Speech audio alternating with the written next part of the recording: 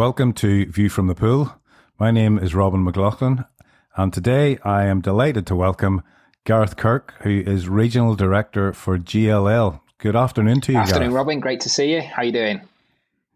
I'm doing well, thanks. It's been one of those busy, mad Zoom team days, I have to say. So this is a bit of lovely R&R for myself, never mind for yourself. Sounds good. Gareth, now, first of all, I'm just trying to recall the first time I met you. It wasn't that long ago, probably, maybe only a couple of years, would it be? Yeah, a couple of years in Belfast. We would have caught up and won the pools and had a tour around and a good catch up around lifeguarding and pool management and the industry as a whole. And I suppose you helped me a bit. I'm 6 years into living in Northern Ireland and Belfast, another part of just helping the journey of getting used to the country, the challenges, and just some of the great opportunities that are going across the whole of the North.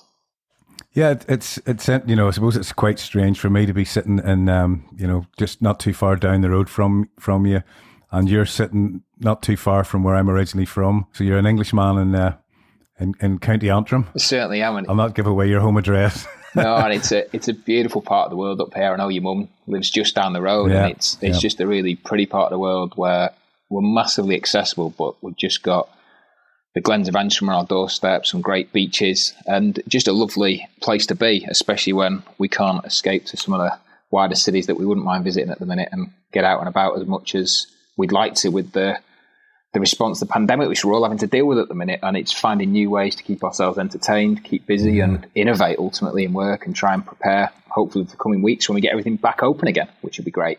Yeah, well, we can talk about that in a minute because that's the other flipping $64,000 question. But I have to be honest with you, when lockdown kicked in, just over a year ago, I was kind of glad that I lived in Northern Ireland and I wasn't in inner city London or Manchester, whatever, you know, and what we have. You really appreciate what you have, even within a 10-mile radius. So I must admit, when I'm going across to you, all your guys across the water, I always tell them about, you know, Northern Ireland and, you know, what you can see and about Belfast. Not like it was in the 80s.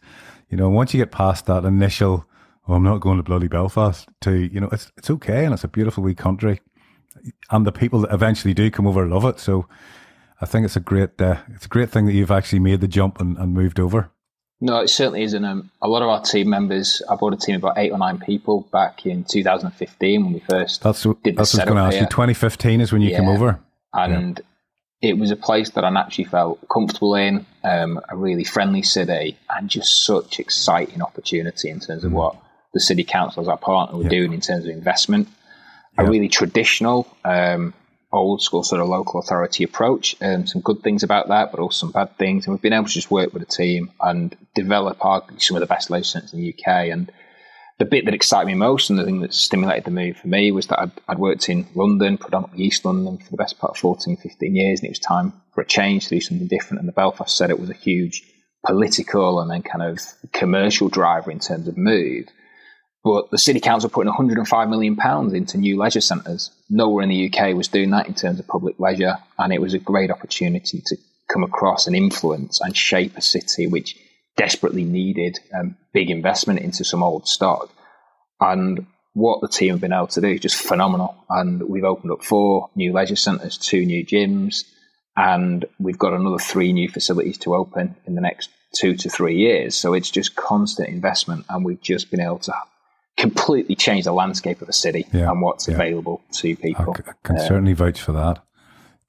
Were you involved in the bid team for that?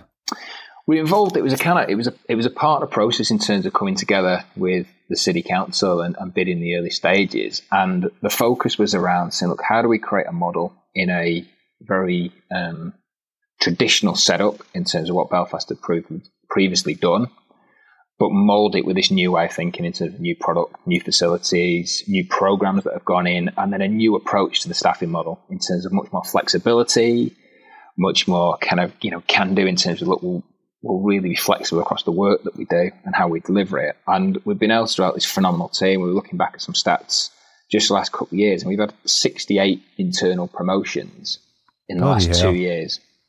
And that is just through the creation of a pipeline of new jobs, new facilities, and a phenomenal training package. We've got a great HR team and a great leadership team here that have been all around just developing people. And it's so exciting. I've got people in our team that have had 5 promotions over the last 4 or 5 years because we've created this pathway in our careers. That's brilliant. It's superb. Really proud of it. And it's something that we're really keen to continue doing as we open up new centres, is take someone that, starts with us, potentially a cleaner, a lifeguard, a fitness instructor, and give them a real pathway and show them how quickly they can move through that and make a real career. And these are guys and girls who are thinking, I just want it as a Saturday job. And suddenly it's providing a mortgage and supporting a family for them. And they're loving it, which is great. Yeah. Because, I must admit, whenever in 2015, 2014, when we got wind, GLL were coming into Belfast. And by that stage, I was already working backwards and forwards across the water. And I just went, oh my God, these guys have no clue what they're taking on here. And probably you didn't, but I am so impressed with how you as an organisation, Better Belfast, isn't that what it is? And yeah, that's our customer facing brand. How you've coped with it and handled it. And it's one of those things, and I suppose I would like to bounce it off you, is, the politics of it all. Yeah. I was, right, and I've never mentioned this to you, I was actually assistant manager in Avonlea Leisure Centre back in the day, right? I was offered the job, and believe it or not, I turned it down, only because another opportunity came up. But back in the day, I was thought crazy that I actually turned it down, because once you get into Belfast, you were set getting into Belfast Council, but you certainly were never going to move to another leisure facility, So if I had gone into Avonlea, that was it. Yeah. I'm aware, obviously, of how you guys operated, let's say, in Manchester. If you had one site, you could move staff from A to B. And that must have been a bit of a challenge in Belfast in the early days to break down some of those barriers. Yeah, I mean, the early days were interesting. I look back on them with real fond memories, even though it was tough times. One is that we had a really clear vision and a plan. We genuinely believed that we could make a difference and we could transform this city. And we had amazing support from our local authority partner in Belfast City Council. They had that vision and that drive, and they were very ambitious to do it. It's a big move to shift across a huge service, one of the biggest services that delivers, to say, look, we're going to put our trust in this social enterprise model and really make this work. So the bold step was taken. There was a clear vision on what we wanted to do, which was around delivering, a 5-star product for a 3-star price, and make sure that we could be best in class, not only in Northern Ireland, but across Europe. And that's what we're certainly aiming for in the product offer that we've now got. And in the early stages, for me, the only way I understand any community I work in, whether this is back to days in East London, working across Manchester now, Newcastle, York, the other environments, is to get in with the community and really understand it. And I was supported from the trade unions and challenged by them. I was supported by the councillors and challenged by them. Yeah. And I got out into the estates, we went and met with them, and I walked and talked the city. I really got to understand the challenges, the history, and try and just see it from where I knew it could go, understand or try and understand some of the history, which I never will fully understand. I wasn't here to live through it. Worry. And just become really embedded in what is a really exciting and just sort of as a new dynamic of challenge, saying, look, how do we solve this where we recognise that some communities won't move in certain directions or go to certain venues? So how do we see that as a new dynamic, a new challenge, a business issue for us? And how do we start to break down some of that barriers? And you're right, in the early days, there were some staff or customers that wouldn't travel, but that's changing massively. It's a new city now. It's one of the most exciting cities to be in. You look at the skyline in terms of cranes, you look at the amount of new hotels that have gone up. We've got the big university moving down into the city centre, and it's around big investment. Alongside leisure investment, you've got huge investment in the city centre, despite the challenge of the pandemic, and we've got to continue to drive that. And, this comes in cycles, doesn't it, where the city went through some difficult times, but now is in a big investment mode, and we're attracting huge interest from FDIs, certainly the states in terms of investment in IT, and that sector is changing the landscape in the city, but it's still got this brilliant local feel where you walk into a city centre pub, and some of them have still got that real traditional, Irish feel about them, where it's a lovely welcome and a good pint, and you can really get to know people and have an open chat, and it's got that sort of sometimes village town environment in a big city space. And it's such a friendly place to be. And I think that once we get back open, the hospitality sector, the education sector, and us, the leisure sector, will fly in Belfast. You're doing a good job for the Leisure and Tourism Board there. And I think It's only, I only recognised, having gone away and done some work across the water, that, and when people did come over, the likes of Andy Reid from Places Leisure came over, and he said to me about, he loved Belfast because he said you could walk everywhere, but you had everything, and it was full of just independence. Yeah. And, I hadn't thought about that. But I think that's just amazing, just how small it is, but that how many people you can jam into that little small area and all that friendliness. And I've experienced it a lot recently. I think it said, my young fella plays in a band and they busk regularly, and I love it when they busk and we go down into Belfast and you've maybe got one of the cruise liners have come in, have started to come back again, and you've just all of a sudden an extra 3,000 people in the streets walking around. So that's fantastic. But what also interests me about what you guys have done with GLL was, when I was growing up in the 80s, when I was a student in the early 80s. Belfast was very famous for lots of different things, but one of the things that in particular was that there was more leisure centres per head of population in Belfast than anywhere in the world. Yep. I mean, there was loads of them. Every street corner, let's build a leisure centre. There was so much money chucked at Belfast I'm guessing in the mid to late 70s to keep us off the street, to keep us off the streets. And you're right. And one of the challenges, Ron, was that the bit that we got wrong back then in the 80s, there was a white paper written. Part of the solution to some of the troubles was to say, look, let's build these leisure facilities. And the slight bit that we got wrong was that all the facilities that were built were almost carbon copy, 25-metre tank, shallow to shallow setup with a 4-court or 6-court hall and a small gym, which meant that there was therefore no need to ever move outside your community because you had one at the end of your street. The whole leisure transformation programme, which is a £105 million investment, was built on the fact that we want to encourage movement across the city. And when we sat down 5-6 years ago now with the map of the city, and we had this £105 million phenomenal pot of money that hasn't been seen anywhere else in terms of community leisure investment, we made sure that every facility that was being built had a unique selling point that was specific to that centre, which meant if we wanted to draw young people across the city for a family swim up at Andersonstown, that product there, which is absolute knockout, first drop slide across Island, standing wave set up in there, 3 brilliant slides and a great enormous kids water play structure. Yeah. It's fantastic. Young people are fully provided for. And if you bounce across the east of the city, we've put in a very strong focused club and swimming focused venue in Lishnashara. 8-lane pool, diving setup. So we focus for the club environment, which means as a young person growing up, I can kind of turn right and head out to Andy Town for some fun on the slides. I can turn left and head across to Lishnashara and go and play water polo, join my swimming club, and do that. And we're starting to see that. And similarly, the city's infrastructure in terms of the glider system, which is our bus network, which goes east to west, is starting to stretch people. So it's more than just leisure centres. This is fundamentally changing the way that a city works, the way that people interact. And that talks directly to our social enterprise ethos, saying that we're not just here to get you fit and healthy. We want to create social well-being, mental well-being in this environment. And as we come out of the pandemic, that is going to be absolutely key to everyone. And tell me something. So you've got Lisnashire and you've Andy Town, that were 2 big ones.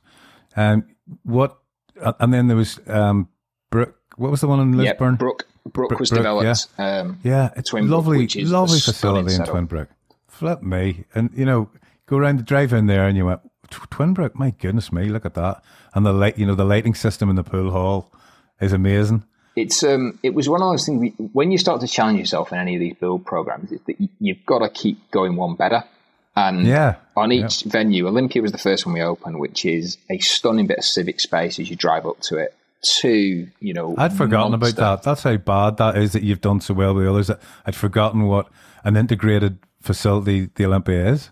Yeah, and it brings, it's in the heart of the city in the sense of, in a very neutral zone in terms of how we operate and where we operate. 2 huge pitches and then just a great quality, club offer for everyone. And that really kicked off the journey. It set the standard. We put an amazing spa into the facility and got a great spa team that deliver, a really unique product there. And it's got everything you need in a quality modern leisure centre.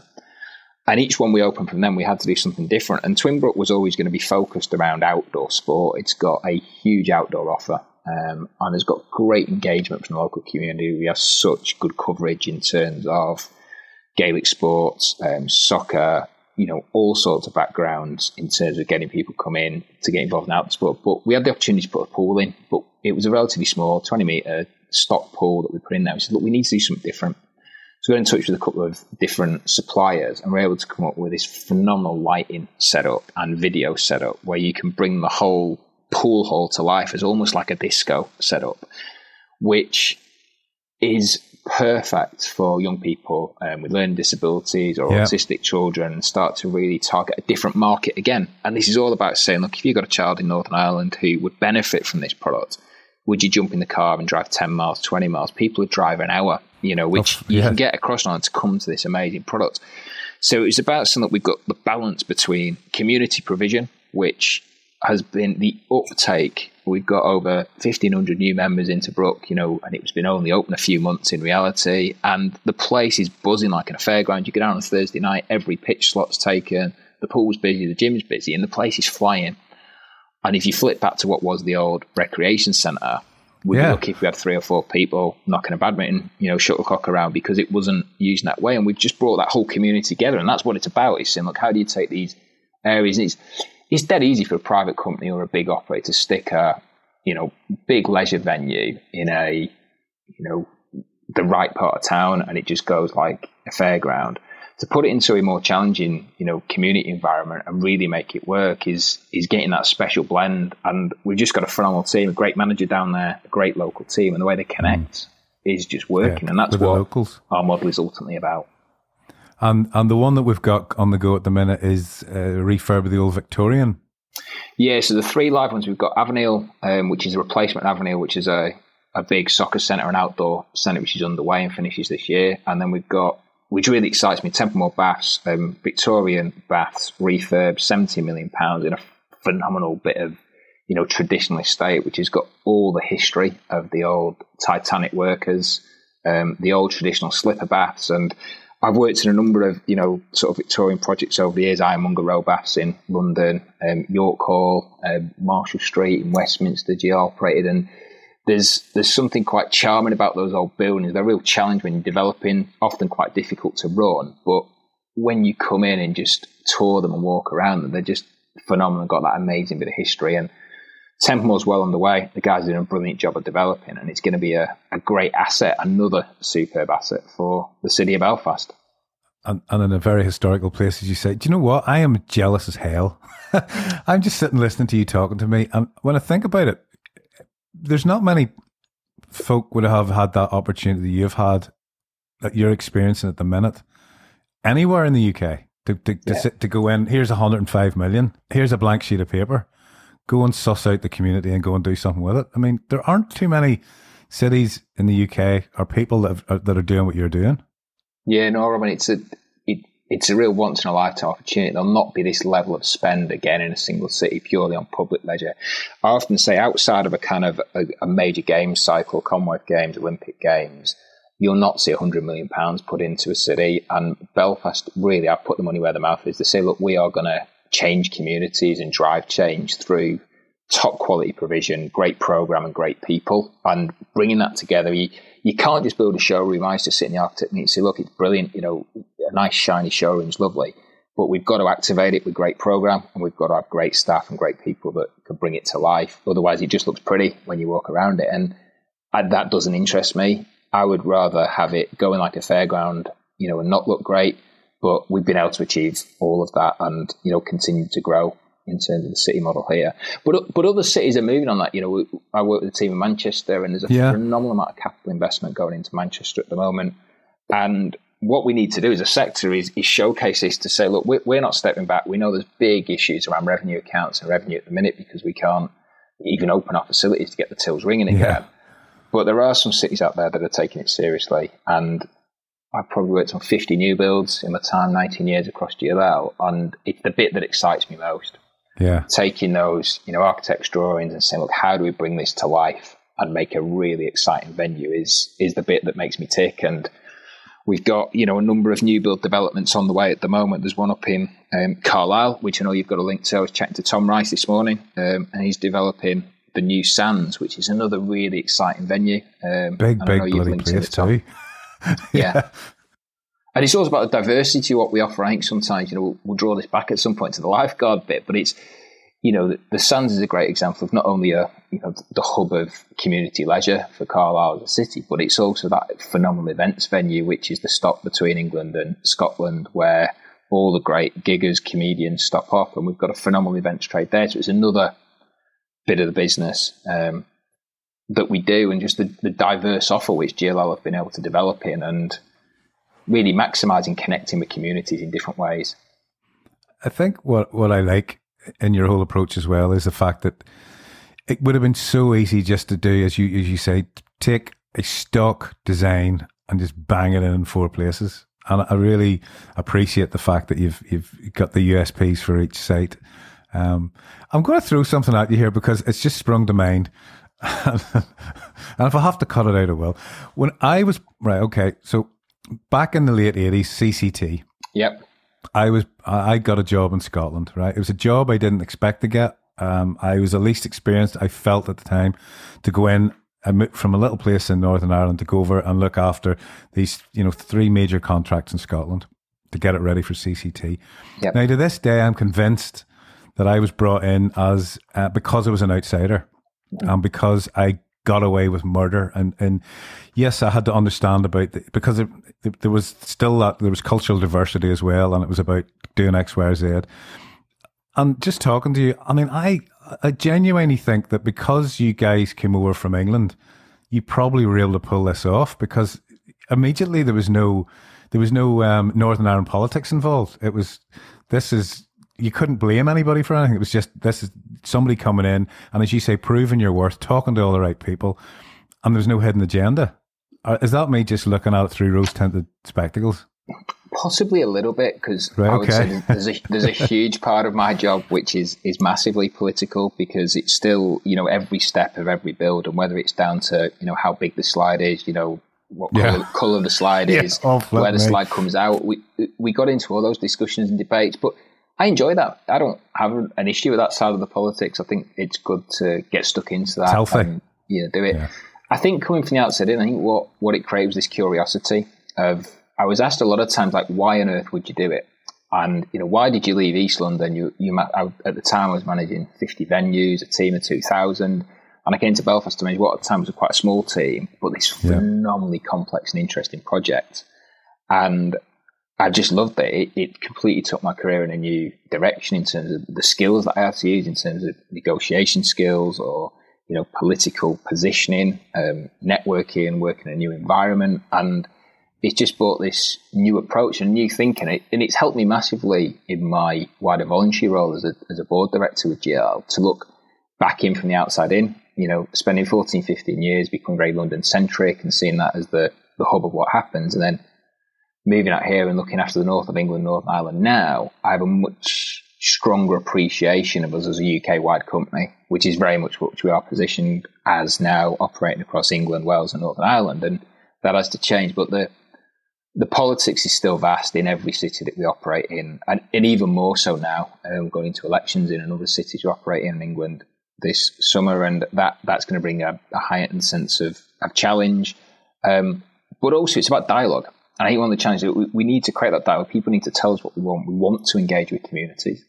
We need to understand what people want. And we've got some really good ideas where we can genuinely change cities, not just about, getting a few more people in a pool or getting people active with sport. We can really improve the health or have an impact on antisocial behaviour and really change communities. And when you first start out, that's not really your driver. When you start to see this social enterprise model working and connecting with communities in some of the cities we're doing, the teams are doing a phenomenal job. But it's about ownership. They need to, our partnership manager and general manager team say, look, you've got to own your city. You need to connect with everyone in that environment, from the education sector, from the police, through to the hospitality sector. So we're talking to them because we're such an integral part of life for people, whether that's creating the life skill of learning to swim, or an outlet of going to the gym, or a class, or the place where someone just comes to meet people because it's a social interaction. We've got to be that integral part of every community we operate in. It also seems to me that you've kind of got to work a bit harder in Northern Ireland because there's so many disjointed organisations. I listen to a lot of the stuff that's going on in the recovery conversations in England, after COVID, and there's so many, there's one departments that have everything in it. So that must be interesting for you, because you've got to go out and reach out and connect to all these different, the health services and the housing executives, all these sort of things that don't exist across the water. I think the bit that's slightly different here is that because I worked London for so long, is that London is this mass metropolis of people, and the chance of you bumping into a connection again on the tube is unlikely. Is nil. Whereas in Northern Ireland, if you make a connection with someone, we're really strong advocates of the social enterprise sector. We're closest social enterprise in Northern Ireland. It's got this phenomenal member body of people, and it's probably one of the strongest member bodies we're involved with. Really? Okay. Because they genuinely care, and the connections that we've created through that body, we'd be one of the bigger players in terms of scale and size and staff, but actually we work alongside some brilliant local social enterprises, real human facing organizations that have got a face.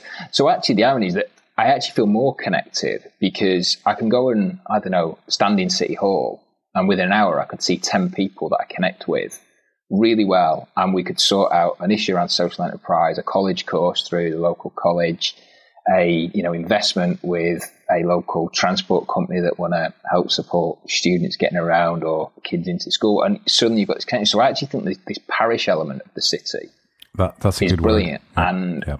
I'm trying to instill that in some of the other cities we're working now. So you've got to connect. We traditionally were very much a leisure organisation, an old swimming baths organisation. We've grown into at times went down the health and fitness gym operation route, and we're coming back to that. We just need to be a really strong social enterprise. And to do that well, you've got to connect with your communities. And that means connecting with everyone and starting to get your head up above the parapet and get out there and understand what people want and need. And Belfast has taught me a lot about that. And we're trying to take that kind of mindset on the road a little bit in other cities where we're not just the gym operator or the pool operator. We can offer a lot more. Do you think GLL as a social enterprise, there aren't too many others would be as focused as you on that, is there? I mean, correct me if I'm wrong, as far, all the bigger leisure operators, let's say. Yeah, I mean, it's a really sort of thorny debate because there's some operations out there that have kind of tried to mould with the model, and I don't feel they necessarily step up to the plate sometimes to say that they are real true social entrepreneurs or acting up to what the name says it should be. Ultimately, we are a charity. Everything we make gets reinvested back in our staff, our programs, our product ultimately, and that's what it's about. It doesn't go to any shareholders. I'm the company chair, so I oversee the governance of the organisation, and we have just shy of 2,000 society members, so people that stand for the organisation. Ultimately, staff, we own the organisation, so we've got a really unique model, an employee-owned model in terms of our setup. I must admit, when I first became involved in GLL, going to a GLL site 10, 12 years ago, it took me a while to get my head around how the hows and whys you did. But when I see it in operation, I understand it. And I understand there's a place for all different types of operators, and that's why some go someplace and some don't go elsewhere. But listen, I know, God, we've talked a brave long time about that. So let's reel this back a little bit. First of all, where are you actually from, and how the hell did you get into swimming pools in the first instance? No, it's a good point. And you're absolutely right. And for your show, Robin, the ticket, as you say, to get on is about being a lifeguard. So if I kind of go back to, I studied at Hull University. I loved water sports. I was into surfing and diving off piers, and I love wakeboarding now. So I was into it. Tombstoning then? Were you a tombstoner? Yeah, I wasn't quite that risky. No, not quite that risky. But I was never a big fan of swimming. I wasn't a swimmer. And I can remember at university, I was studying sport and management, joint honours degree, and I knew that I wanted to do something in that space. And we did a module on swimming. I was thinking, oh, God, it's not really what I want. And they taught you all the technique. And at the end, I was in a relay race with 4 of my good mates, who I'm still friends with now, 20-odd years on. And it was just a 50-metre race, 25 metres down and back. And I remember diving in, giving it everything I got, and I had to stop at the other end. Yeah, I was just done. I had a wee rest, got halfway back up the pool, had another rest, sort of scooted along the side, and eventually got out, and they were killing me. They're like, how on earth did we lose that? Because I'm mega competitive as well. So I was coming out of university, and I was like, look, I definitely want to work in the industry, and I love working with people, and I love working around sport. And GLL, at the time, Greenwich Leisure Limited, had a graduate training scheme. We still run it today, and it's arguably one of the best training schemes in the industry. It's a 2-year program which puts you through all the different roles that we've all done in leisure and guide you towards management and growth for the business. So I joined GLL. I went down to our head office, which we're still in Woolwich, East London. I was interviewed by Lorraine Petrinos and Andy McCabe, who've been great supporters of my career over the years and helped guide me. And I just started this phenomenal training program with a team of people. We probably had 30 leisure centres at the time as a business. We were relatively small. We'd had 2 or 3 partnerships. Mm-hmm. And I went off to do my MPLQ qualification at the time down at Elton Pools with Alan Ritchie. And Alan's he's a fellow board member, our treasurer, and he's our national trainer and has trained hundreds and thousands of lifeguards over the years. And he instilled in me from day one just the importance of lifeguarding and safety. And it's something that stuck with me, throughout in terms of everything we do. Elton Pools is no longer there. It was replaced with a new Eltham Centre probably several years ago now, 10, 12 years ago now, and I moved on from that. And I did a number of placements, including the lifeguard role, and I worked in East London, which was a tough gig. Yeah. Because we had at the time free swimming back in the day. The government, it's sort of pre-Olympic Games, mid-2000s, and in their wisdom, we decided we'd just give kids free swimming. So it was like a ticket where even if they didn't like swimming, they'd all come swimming, and half of them couldn't swim.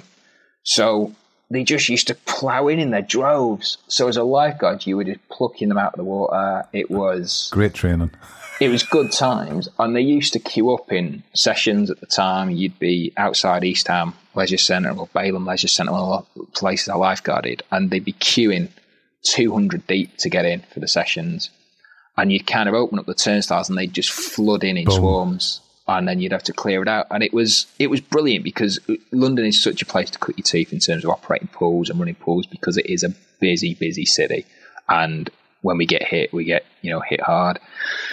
So then I started to moving in, to different environments, worked predominantly across East London. I was assistant manager at York Hall Leisure Centre, another place I really cut my teeth, the old tradition, the home of boxing in Britain. In terms, it's where all the greatest, certainly British fighters have fought there. So I did a little bit of running the bar there and, managing some of the events, and then working the pool and the gym. I went through a big development there. And then my first general manager job was at Barnet Cocktail Pools, which was, 2 25-metre tanks, diving pool, and a great setup in terms of pool offer.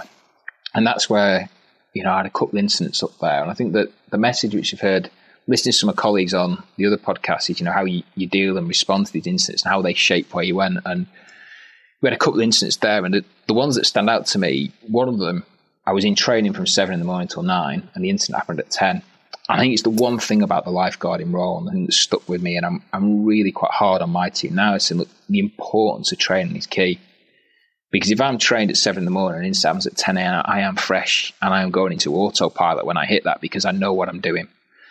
And I think it's the one thing that puts this part of the sector, on a pedestal. It's that we've got to keep that regular training is just key. And I love my time up at Barnet, learnt a lot, worked with a brilliant team up there, and then moved on to Ealing and ran the partnership there. And this is where the kind of fun and games of Leisure Centre name comes in. And I can remember we were going down there, we're taking over the partnership from a private operator, and there was a Northolt Swimmerama was one of the old pools we had. And I think people used to come up with bizarre names, didn't they, in the day? And it was a real traditional old That's build. A cracking name, really, isn't it? Yeah. There was obviously one of those competitions back in the day of let's come up with a name, and some local kid had come with that. So moved for that, and again, lifeguarding was key, and then progressed into regional management with GLL, operating East London, across Newham, Tower Hamlets, Hackney, Barnet, Greenwich, Waltham Forest, and just loved it. Did a lot of new builds. There's a lot of diversity in there, isn't there? A lot of different communities. Yeah, and alongside that was really interesting. The governance have been a long-standing member of the GLL board and been the chair of the board for the last 2 years. And we've got a great team of people who are just passionate about making leisure work. And we were propelled by the 2012 games back in London. And that gave us just this platform for growth. I was part of a team back in 2008, myself and Greg Holland. Greg was a great colleague and he's now with Fusion.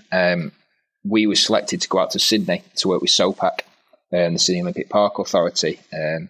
And we worked there for 3 months, basically learning everything that the guys did around running the pools ready for 2012. And it was just phenomenal. And it's part of back to this innovation of, how we approach Belfast in the early days, or Manchester, or some parts of the North. We're saying, look, we've got to stay one step ahead. If we're going to run these Olympic pools in London in 2012, well, let's go and look at the next nearest guys that have done it. So we went and spent, 3 months working shifts, day in, day out, understanding what the Sydney guys did back in 2000. A phenomenal team, brilliant. Went down and spent time with the Melbourne guys at MSAC, Melbourne Sports Facility, and they'd run the Commonwealth Games in 2006. So a lot of what our mindset and thinking of, and I think this is true in your industry, is, we're constantly trying to better ourselves and say, look, well, let's look at what are people doing out there. And it was great as GLL to put faith in myself, Greg, to get out and have a look at that. But it was another shaping of my career, thinking that you've got to constantly evolve and do something different. I'm 19 years GLL, and the reason I've not moved on is because as a business, we just keep getting these great opportunities. Think, come on, another city comes on, another opportunity. We diverse into a new sector. Several years ago, we moved into the provision of libraries, and we're now one of the biggest library providers in the whole of the UK. And are doing a phenomenal job. We've got a brilliant team running public libraries that are turning through. We've got some of the busiest libraries in the UK in our portfolio, and we're doing something different. So every time I keep thinking, is it going to get a bit stale or bored? The organisation reinvents itself. We try something new, moves on. And I think that it's a credit to, the 28 years history. Mark Sesson, our chief exec, drives that in us. He certainly doesn't ever take foot off the gas, and he's someone that drives me. But as chair in our kind of two-way, partnership of back and two of where we're taking this business, we keep pushing. And we're in a strategy day just this week, and every business is going through a factory reset at the minute. Everyone's saying, what is it going to be like in the next few weeks? Yeah. And if you're not spending hours and days planning and thinking about and getting ready for that, then you're going to struggle come, May, June, July, because you're not ready. And you've got to get your thinking right, because it's going to be very different when we all reopen, and habits going to be different, and we've got to be able to respond. So that was a bit of a potted history of me, lifeguard through into kind of management and then governance.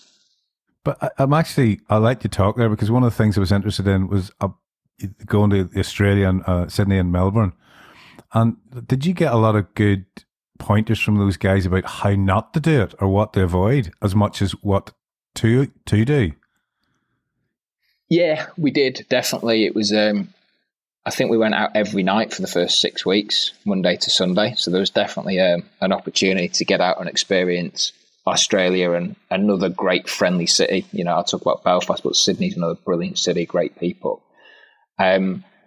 Those guys had learnt the hard way. And I think that what was evident to me, and it's about, I was born in Scotland, I grew up in sort of Northwest. I'm used to this kind of real focus, studying the Hull and then the East London attitude of, working quite traditional working class environments where people are happy to muck in and get really stuck involved. And there's a bit of mindset about GLL in that, is that, we find, if there's a problem there, we just see how we're going to solve it, we pull together. And when you got to Australia, I always remember we were running, it was the Australian Championship, so we had the best swimmers from across Australia. We'd specifically gone at that time to watch the way a pre-Olympic qualifying would work, so that we knew exactly how it's set up. And I can remember them, it's televised, you've got all the TV cameras in, you've got your best lifeguards on pool, and you're in the kind of the comms box with your headset on, you listen to everything. And again, a timing pad would go down, and some guy would grab the spanner, they'd be whipping the timing pad out in between race, dropping it back in, and do it. And you just watched the speed at which that team worked, and the fact that it didn't always go to plan, because we were there 2008, so it was 8-year-old, stock in terms of, post games, and things were starting to go wrong as they do. And it was that just desire to keep putting it right. They also, one of the things really interesting was that kind of legacy development modes. They put in new products as well. So it was learning how the business had reacted to a post-games environment. Sydney was seen as a great games, but the venue and the actual park is way out of the city centre compared to London, which is still pretty central to the business. And I think that the London part's phenomenal in terms of the access and just the development that's gone on there. We operate the London Aquatics Centre and the Copper Box, and we've just loved being part of that journey and that legacy. And you didn't manage that during the Olympics, so that was afterwards that was handed over, or were you involved in, the lifeguarding of it? We had a lifeguarding team that directly supported in terms of event delivery in the games. And in my sort of day job role back then, we hosted in our patch about 9 of the Olympic teams, from the US team, to teams that were travelling, in terms of their training venues in our existing leisure stocks. We had to close down some leisure centres and actually have teams in training. So we were heavily involved in the kind of background, and then we bid for the operation of the aquatic centre, and then we were successful for the legacy mode, which is one of our the most stunning pools in the world. Oh, listen, it's the setup. It's there. Phenomenal. There's 2 things I was going to mention there, because one, it intrigues me. This one is that who the bloody hell managed it during the Olympics? Was that like a team of volunteers brought in?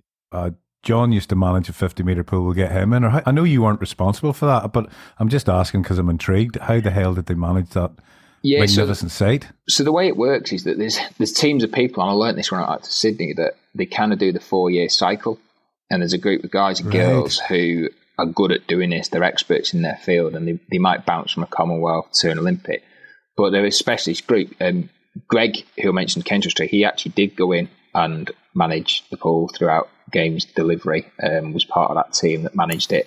And we had some colleagues that were in there alongside those teams, but they work on cycles as a contract. It's about a 9-12 month gig that you'll get, and you'll go and deliver it. And what ends up happening is they'll bounce forward to Brazil, or they'll bounce forward to Tokyo, and they'll go to the next one, because that's what they do, and they get on that cycle. And it's the same actually across. I've met some people who work in catering again, and they would deliver catering across Olympic Games, but they just work, and they don't get a day off for 9 months, 12 months of that game cycle. And then they might take a year out because they want to travel a bit, and they pick up the next one. Yeah, so that's really interesting. I've always wanted to know that, because the first time I was in the Olympic Park and in that pool, you can't stop smiling. It just has that effect on you, because you've seen it on TV and you've seen some of the great races, and you can remember some of the commentary. I mean, and as I said earlier, I hate swimming. I wouldn't be a big fan. And my wife was a competition swimmer, so it's like wherever you are in the world, the Olympics are on. It doesn't matter what time, you've got to get up and watch the swimming. But it's just you're standing and you're looking at this massive big pool that bears no resemblance to what you're used to, and you've got this bloody big smile on your face. And then I'm talking to the GM, and he's talking about the television crews coming in and all this stuff that would be so alien to the normal GM. It's a phenomenal venue, and everyone from royalty to A-list celebrities have been there and visited. It's hosted, some phenomenal filming opportunities, and then just amazing sporting events. Some of the best sporting memories that we'll have in our lifetime would have gone on either in the park or in the pool. And, I was lucky enough to live in East London and, swimming it. And I did get back to swimming. I said I hated swimming early on. I went to do long distance triathlon, and, you do a 3-mile warm up swim for that. So it's, you get into it. So I'll be training the Olympic pool, and to look up and look through those massive windows and look across the diving pool and see Tom Daley diving in and see the teams there, you just think, what an amazing thing to be part of. And I think that's the great balance of what we do as an organisation, GLOs. We could be running a community centre out in, the middle of nowhere in the sticks somewhere, but also running this phenomenal, Olympic venue that has got some of the best athletes in the world. And we'll continue to do that. We're building a portfolio now of more elite venues that we operate, and it's just another component of what we do. And it didn't necessarily start off as a trajectory there, but we've got a vision to make sure that we are a big player in terms of elite sport delivery across the UK. Certainly very friendly staff there. It's a joy to go into it. I must admit, I enjoy it every time, because it kind of has a little community feel. It's like a little town on its own right, isn't it? It certainly is, yeah. So, right, let's get back to yourself again. So we'd got ourselves up to London and GM, is that right? Yeah, so I've kind of done GM and then moved into running a number of partnerships across East London, and within that doing a number of kind of new builds or refurbishments. We talked around Ironmonger Row, Kentish Baths, a couple of Victorian buildings which we transformed with the local authority partners, and developed them into what are absolutely stunning venues and real icons. And then I worked on a couple of our Lidos as well, so operating Hackney, London Fields Lido, which was just a phenomenal venue, again a great venue to train in, and then Charlton Lido, which we're opening up next week as part of the opening of outdoor sport post-pandemic, and we sold out the slots for the first session within minutes. And we've seen this phenomenal outdoor swimming movement, but they are just these iconic venues, not only in London, but UK-wide, that are on the map now. And people just love going there. And I worked on the Charlton Lido project over 10 years ago now in terms of developing that and get it back open and running. And GLL took out a long-term lease. Again, in terms of our mindset and foresight, look, we want to do something local. We're from Greenwich, where we start off. We need to reinvest in a product here. And we took that on and we've made it into this, again, a thriving club community and just somewhere that has got a huge following now. And people, the support we have from the public in terms of getting back open post-pandemic has been just enormous. And it's helped creating this buoyancy of just saying, look, we've got to get pools back open. And we're just so pleased to see that we can get outdoor swimmers back in to our Lidos from next week. Do you think the Lidos will end up a bit like actually nearly everything in the UK at the minute? So locally, I'm thinking of the Mourne Mountains, which had steady following all the years, and then pandemic, and now it's just overrun with people. Where down my neck of the woods, Whitehead, there's a Blackhead path, and you used to be able to walk along it, and now there's cars parked everywhere of people walking on it. I mean, is that going to happen in the Lidos as well? We've just seemed to all get much more, glad to say, health conscious. Yep. And all of a sudden, I'm wondering, are we going to have the facilities to provide for all these people? Well, I think it's a good problem to have, isn't it? And I think that's where we need to drive the message very hard to government around the response, not only of health, but sport and, certainly mental well-being for people.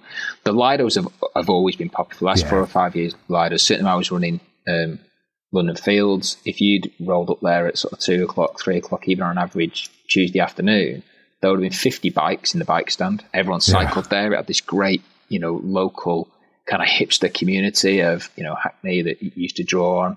And the pool would be bunged at a time which would be traditionally off-peak in any other environment. Similarly, if you go to Charlton Lido now, it's got this following where we are really catering for just such a mixed group of people. Some people that just want to bob up and down, some people want to have a chat, some people want to plough up and are training for the next big event. And I think they're great. We get away with it in London because we've got the climate to deal with it through the summer. But even our winter trade in some of those venues is phenomenal, to the point where we've put lights up and we have swimming, while it's dark there at, the venues. So that product has definitely moved on. I think as we come out of, this lockdown period, we're confident we're going to see a massive surge in use and activity. I'm certainly punching out to get back in the pool, get back in the gym, and do it. And I think we'll be able to run with it. The challenge is that some of these facilities are very high cost and we need to be able to build back up that member base and that use very quickly. I think you're right. I think the population in general has become more active and had their eyes opened. Unfortunately, it took a pandemic to do that. But I think from some of these, I know there's a lot of talk about different pools being closed, etc. But I think in general, it'll balance, it'll reset, but I think there will be, we will have a more active population about it. It's not, because Mr. Cynical here, I thought, listen, when the winter hits here, nobody will be going back up the Mourne Mountains again. Yeah. This open water swimming lark, that'll be all right in the summer, but see, over the winter, I'll knock it in the head. But it hasn't. The other question, of course, I need to ask you, England has obviously got a lovely date of the 12th of April. I think Scotland has got, the 26th of April or something like that. It's in around then. And of course, in Northern Ireland, we've got bugger all. So, have you got? I'm not putting you in the spot, but have you got a gut feel rather than an indication from a politician who said, "I'm going to tell you something, Gareth. It's going to be such and such a date, but don't tell anybody."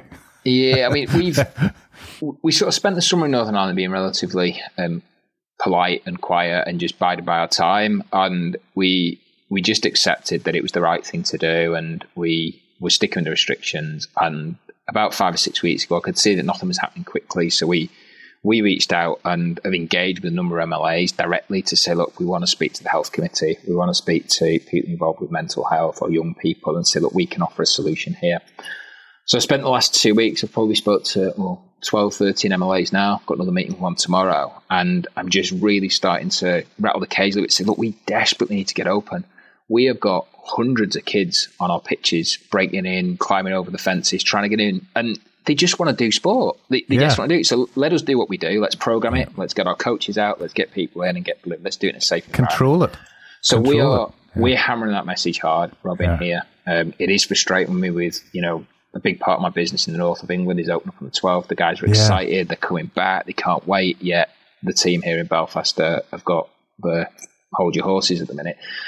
Realistically, I think that the way that we're approaching this, I think we're going to be mid-May at the moment at this stage, if we're really honest, in Northern Ireland. But I am doing everything I can to, continue to champion that message to say, look, we desperately need to get things open. We've had such foresight. Ironically, we were the first to open back in the first lockdown in the whole of the UK, and we led the way. And we, look back at the team here, was brilliant because we were going a bit steady than out of nowhere. We got pretty quick notice, and we said we'll go. We'd set up our COVID secure centre at Olympia. Adrian Walker, our partnership manager, did a phenomenal job of setting it up and making sure our system's ready to go. And other leisure operators actually from Northern Ireland came down to see us, and said, look, let's see what you've done, because everyone was a little bit unsure, weren't they? Saying, look, what do you do? How do you open? What signs do you need? What's your one-way system? And we really led the way in terms of, and it's been endorsed by the Cabinet Office now and other bodies, saying, look, GLL's systems and procedures that are being delivered are the baseline of what the restrictions should do. So unfortunately, I think we're still in for a bit of a wait yet. So your gut feel is it's going to be another month on top of where England is at the minute then? Potentially, unless hopefully, everything goes well in England and people see the benefits, and that's what we'll be using our case studies across the water to say, look, the guys are doing great, look how happy people are, look how safe people are, let's get the doors open, let's get the pools open. We're still going to be operating under very tight restrictions, so it's certainly not throw the doors open and let everyone in. It's going to be controlled, it's all at booking in advance, and we need to get it right. But we can't wait. I got 600 staff here in Belfast chomping at the bit, desperate to get back to work, desperate to serve their communities. And that's the same across the board. Our staff, they love working with people. That's why they got into the industry, and we want to get them back. Yeah, I think, unfortunately, Northern Ireland being Northern Ireland, there's a bit of politics involved rather than the science of it all, because, I think it's been well proven how safe, in inverted commas, leisure centres are. But I don't know if you heard today in the news, there was a reporter from the BBC whose son committed suicide, and one of the things he actually talked about was that his inability to get in to swim and go to leisure centres. And that really, really hit home to me today, just listening to that, because I knew I was going to be talking to you. Yeah. And it's that other side of the picture that that's got to be huge problems out there with young folks' mental health, etc. And that's kind of just getting brushed under the carpet. And I don't want to get all political and all this now, but it's a concern how long it's going to take us to get up and running again. And I understand there's a lot of science, etc. to it, but my two lads they're signed up for a training program with you guys, and they're just, when are these boys opening again? They're just bursting the gut. They don't see the big picture. I think the young people have had enough. And as you say, your staff just want to get back to work. Lifeguards training again. My two lads are bricking themselves. I'm in a pool in over a year. Yeah. No, and it's a big challenge for us all across the industry, and we have been reaching out to staff with some online training and keeping in touch and doing that. But the reality is, the pools are closed, you can't get in and train. So we've got a big task on our hands, certainly across England next few weeks, where we're getting people in ahead of that date, where we're mobilising pools and getting people trained. I think the other thing I just want to touch on, you mentioned some other ones, is around Top Team. And one of the things we brought to Northern Ireland, actually, in the early days was Top Team. I think it's just so important to train in that. And it had fizzled out to a point. We resurrected it within GLL, internally in GLL. We ran it for a number of years. We actually had a lifeguard that passed away, and Terry Gregory, who was a guy I worked with 17 years ago now, and it was actually named after him, the competition, for a number of years, and we ran it successfully across GLL, and we got really big UK-wide. It was scaled back. But one of the key things when I came to Northern Ireland sort of 3 or 4 years ago, I was like, we need to get this going. It'd be a great way to bring together not only our existing centres in Belfast, but the Northern Ireland. So Adrian Walker, the partnership manager, he kicked it off. He reached out to the other council partners across Northern Ireland. And we've ran 3-year competitions now. So every year for the last 3, we've been able to run it. And that's another thing I'm looking forward to getting back to in the summer. And saying, look, we've got to get that back on, because it's a great way of bringing together lifeguards. And I was listening to, one of the colleagues talk about it, with fondness of just, it's a great part of the industry and the sector of how we bring lifeguards together and train them in this really unique way. Yeah, because I had forgotten about it as well. I think it was Alex Blackwell mentioned it. Yeah, it was Alex who brought it up. And because, I remember it as way back in the day being involved in that too, and it was brilliant. Just the fact that again, it's probably possibly a Northern Ireland thing because, you know, everybody knows everybody, just having that opportunity to go up against, and we all hated Belfast, of course. Yeah. You know, goes without saying. So yeah, that'll be brilliant. You know, I must keep in touch on that one because I'd love to go and just sit and watch some of that again when it happens again. Yeah, we'll invite you down definitely, because the guys that do it for us, who help us set it up, it's become more and more theatrical and more lifelike in terms of we get makeup artists in to do all the incidents, and it's just phenomenal. And the reaction is, if you're a new lifeguard and you come to it for the first time, it's as close as you're going to get to the real incident. And it really, because the pressure of, you know, people watching you and all that, it puts you in this phenomenal, you know, almost life scenario of saying, look, this is what it could be like. And it's a real strong part of my DNA to that we need to keep doing that sort of thing, because I think training is key, you know, and I talk about that a lot. I think, I do a bit of work with Ruth Lee mannequins. Yes. You ever come across one of those, but I did some shots and movie for them in Wolverhampton, and I couldn't get over the weight of this bloody thing, you know, trying to get it up off the bottom compared to Mr. Orange mannequin. And it was really interesting watching lifeguards struggling with that because they've never pulled the body up from the bottom. But Ruth Lee, during lockdown, have developed this lifelike mannequin. I mean, it's unbelievable. Now, it's about 10 grand. And it's used like the RNLI and all the rest of it, and it flipping foams and it vomits and all sorts of stuff. But my goodness me, talk about realistic. It's scary. It's so real.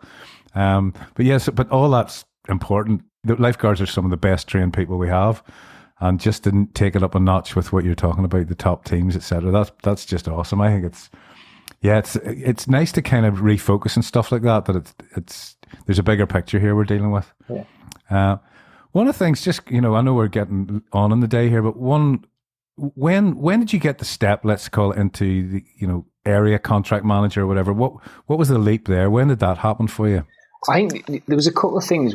One is that, you know, being in the right place at the right time is that I joined an organisation and we were growing, and it's one of the things that attracted me to GL. Like I said, we had 30 leisure centres when we started. We've got over 300 cultural venues now across the whole of the UK, and we've probably refocused that. It's less about the numbers. It's all about quality now. And, you know, link back to our brand, it's about offering a better service. So that our mindset's changed on the growth agenda, certainly. But joining an organisation that's growing is what I'd recommend anyone that's starting a career. And it's the same as when I stood up in Belfast 5-6 years ago and was doing the pitch to the city, basically saying, look, this is going to be the place to work. This is a career. Because I knew we were going to grow massively. We've got double the amount of people on gym memberships. We've got 3 times the amount of kids in swimming lessons. We've grown the city, and with that, we've grown careers and opportunities. And there's people that would never even thought about working in our sector that are in. So I think that the driver was, you know, for me, is join a growing organisation, and then 2 is just take every opportunity. And I was living in East London at the time, and it was always typical that I ended up with the furthest away partnership or job was the next one that came up. And I ended up buying a motorbike because it was the only way you'd get around London. And I loved it, and it was kind of traffic light MotoGP. And you used to just hop on a bike and just shoot across to Ealing in West London. And then I just started to move around East London and just loved the challenge that the different partnerships and different city environments brought on. And we were at a stage where it was just the growth of the sector was big. It was pre-budget gym environment, so we were maximising sort of post-2000 that kind of gym market. We had a good, strong health and fitness brand blended with a good swimming product brand that just allowed us to grow really quickly. And then off the back of the 2012 games, there was just opportunities UK-wide. So I did a number of partnership setups and mobilisations across East London, and then reached outside to Cambridge and got involved in other partnerships in York back in the early days, and then progressed into Belfast, and then more recently across the north of England, Manchester, York, Newcastle and Cumbria and Preston. So it's just grown with the... Yeah, has that been added to your portfolio? So like, did you get let's say the Belfast portfolio, and then while you're doing all right there, will you take on Manchester? That's generally the way it's worked in terms of development. I think sometimes it's not always about the scale, it's linked with the complexity. And then there's also the kind of the how far away from the central core it's been. And the skill which we've learned now, and you talked about this earlier, but I think we'd use the term chameleon quite a bit in terms of how we operate as a business. And My first advice to any sort of leader going into a new environment, like I did in Belfast, like we did in Manchester, is that it's just listening. It's just taking it on and speaking to all the different sectors, not just the council partner you're working with, but all the people around the edges to really get, what does this city really want? What does it need? What are the demands? Let's not try and drop a blueprint over the top of it and tell them what needs to be done. So there's this chameleon that's needed saying, look, let's take all the good things we know about running great pools, running great gyms, running great, kids programs, community programs. Let's listen to what these local folk want or need, and then let's bring the two together. And I think we're starting to that well. And I remember the early days in Belfast. Peter said to me, they were all trying to work me out. Why on earth is he here? Why would he leave? The shiny lights of London. Can I ask you the same question? And I said, you guys have got it dead easy. I said, like in East London, I used to run Newham, and we had something like 190 different nationalities live in Newham. So when you're choosing what sport to put on in the sports hall, is it, beach volleyball, kabaddi, bowls, table tennis? You had 100 different ones to choose from. In Belfast, it's Gaelic or soccer, it's rugby or hockey, and you kind of work it out really quick. And that's just my very simple analogy that you listen to people, you listen to communities you develop, and whether or not one community wants 100 different sports programming or one community wants 2, you need to understand what those 2 are or what those 100 are before you develop your product. And that's the real, for me, succeeding in those community environments is as simple as that. The people that come in with these predetermined views that they know best, or they think they're just going to overlay a model is where we get it wrong and where we've got to learn. So I've loved that part of the journey because you've got to solve the problem collectively. You know what you've got in your toolkit, but it's only as good as the environment you put it into. And it's dead easy to get it wrong. Where do you see yourself, let's say, in 5 years' time? Okay, how's putting you in the spot? Are you still going to be living in Northern Ireland, or you really are? I mean, Northern Ireland is definitely home. I absolutely love where I live. Right, that's lovely to hear. The great position that we're in, because one, the change of the pandemic means that you and I can catch up 5 minutes down the road over this, or yesterday I could connect with 20 board directors across probably 15 different locations and just solve some big strategic decisions, directional discussions, which help us move on. So I think that this will help us. So I don't think where you live overly matters in terms of that. The bit that is key for me, though, is that to go and connect properly with the new team in York at York Stadium, I've got to get there. I need to get up and get down and dirty and talk about them and talk to the football club. And that's easy now, isn't it? Yeah, and the reality is, as I say to people all the time, is the commute for me, when Belfast was up and running out of Belfast City, I could leave the house at 6 a.m. and I could be in the office in London at 8:30. And I could be back home that night at 8 o'clock, 9 o'clock at night. And it's about mindset. I think anything is about, I love GLL as an organisation. I love what we stand for, and I love the people we work for. And as long as all those loves continue at that level, then that's what's right. All the other bits is around how you, as an individual, become dynamic and adapt. And you can see it as barriers, or you adapt to it and you change. And I think that we've been able to do that and grow as an organisation. We need to evolve again. It's a real, I said it before, a factory reset for us as a business now to say, look, what does our organisation look like in the next 5 years? So it's as much about the organisation as it is about me, and saying, look, can we shape it? Because as chair and as part of the leadership team, I want to make sure that it's thriving, but it's much better connected in the communities that we operate.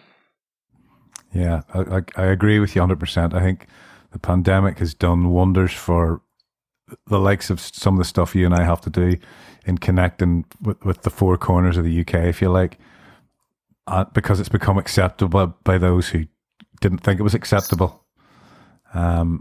Anything's possible now, but you know yourself, you can jump on a plane, as you say, jump on the 6 o'clock out of Belfast and you'll be in a meeting in London for 8 o'clock. And it's easier than like my team driving from Nottingham to Edinburgh, for example. Absolutely. I stuff them, and it's even jumping on the Liverpool boat overnight. Yeah.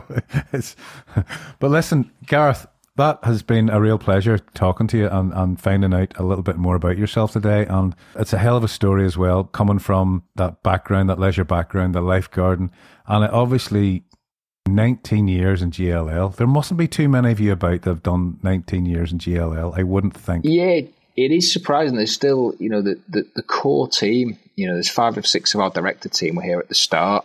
And I'm probably a little bit later on the journey, 19 years in, but there's several of them that have done the full 28, and they're another reason that we stick around. When we get together, we're certainly glad at Hammer and Tongue. It's part of the success of the organisation that we don't always agree.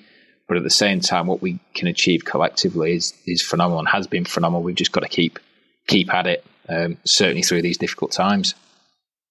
Yeah, well, it's a credit to you. And on a personal note, I mean, I am so proud of what you guys have done in Belfast. It's a joy to walk around some of those new facilities. I've seen more pools than many people have had hot dinners, and I just look at them in a beam because I just think it's fantastic what the city have done and what they in partnership with GLL. So huge congratulations there, and I'm certainly looking forward to what else is going to pop out over the next couple of years. So thank you once again. Robin, a huge thank you for having me on. It's been great to kind of reflect on it, and it's great to connect with a Northern Irish friendly face over the Zoom call. And we look forward to just sharing our message. And I'll catch up with you on the pool soon once we can get back in. Yeah, well, good luck to that. In that opening, and let's hope it's sooner rather than later. Thank you. All right, mate. All the best. Good luck. All the best. Bye bye. Bye.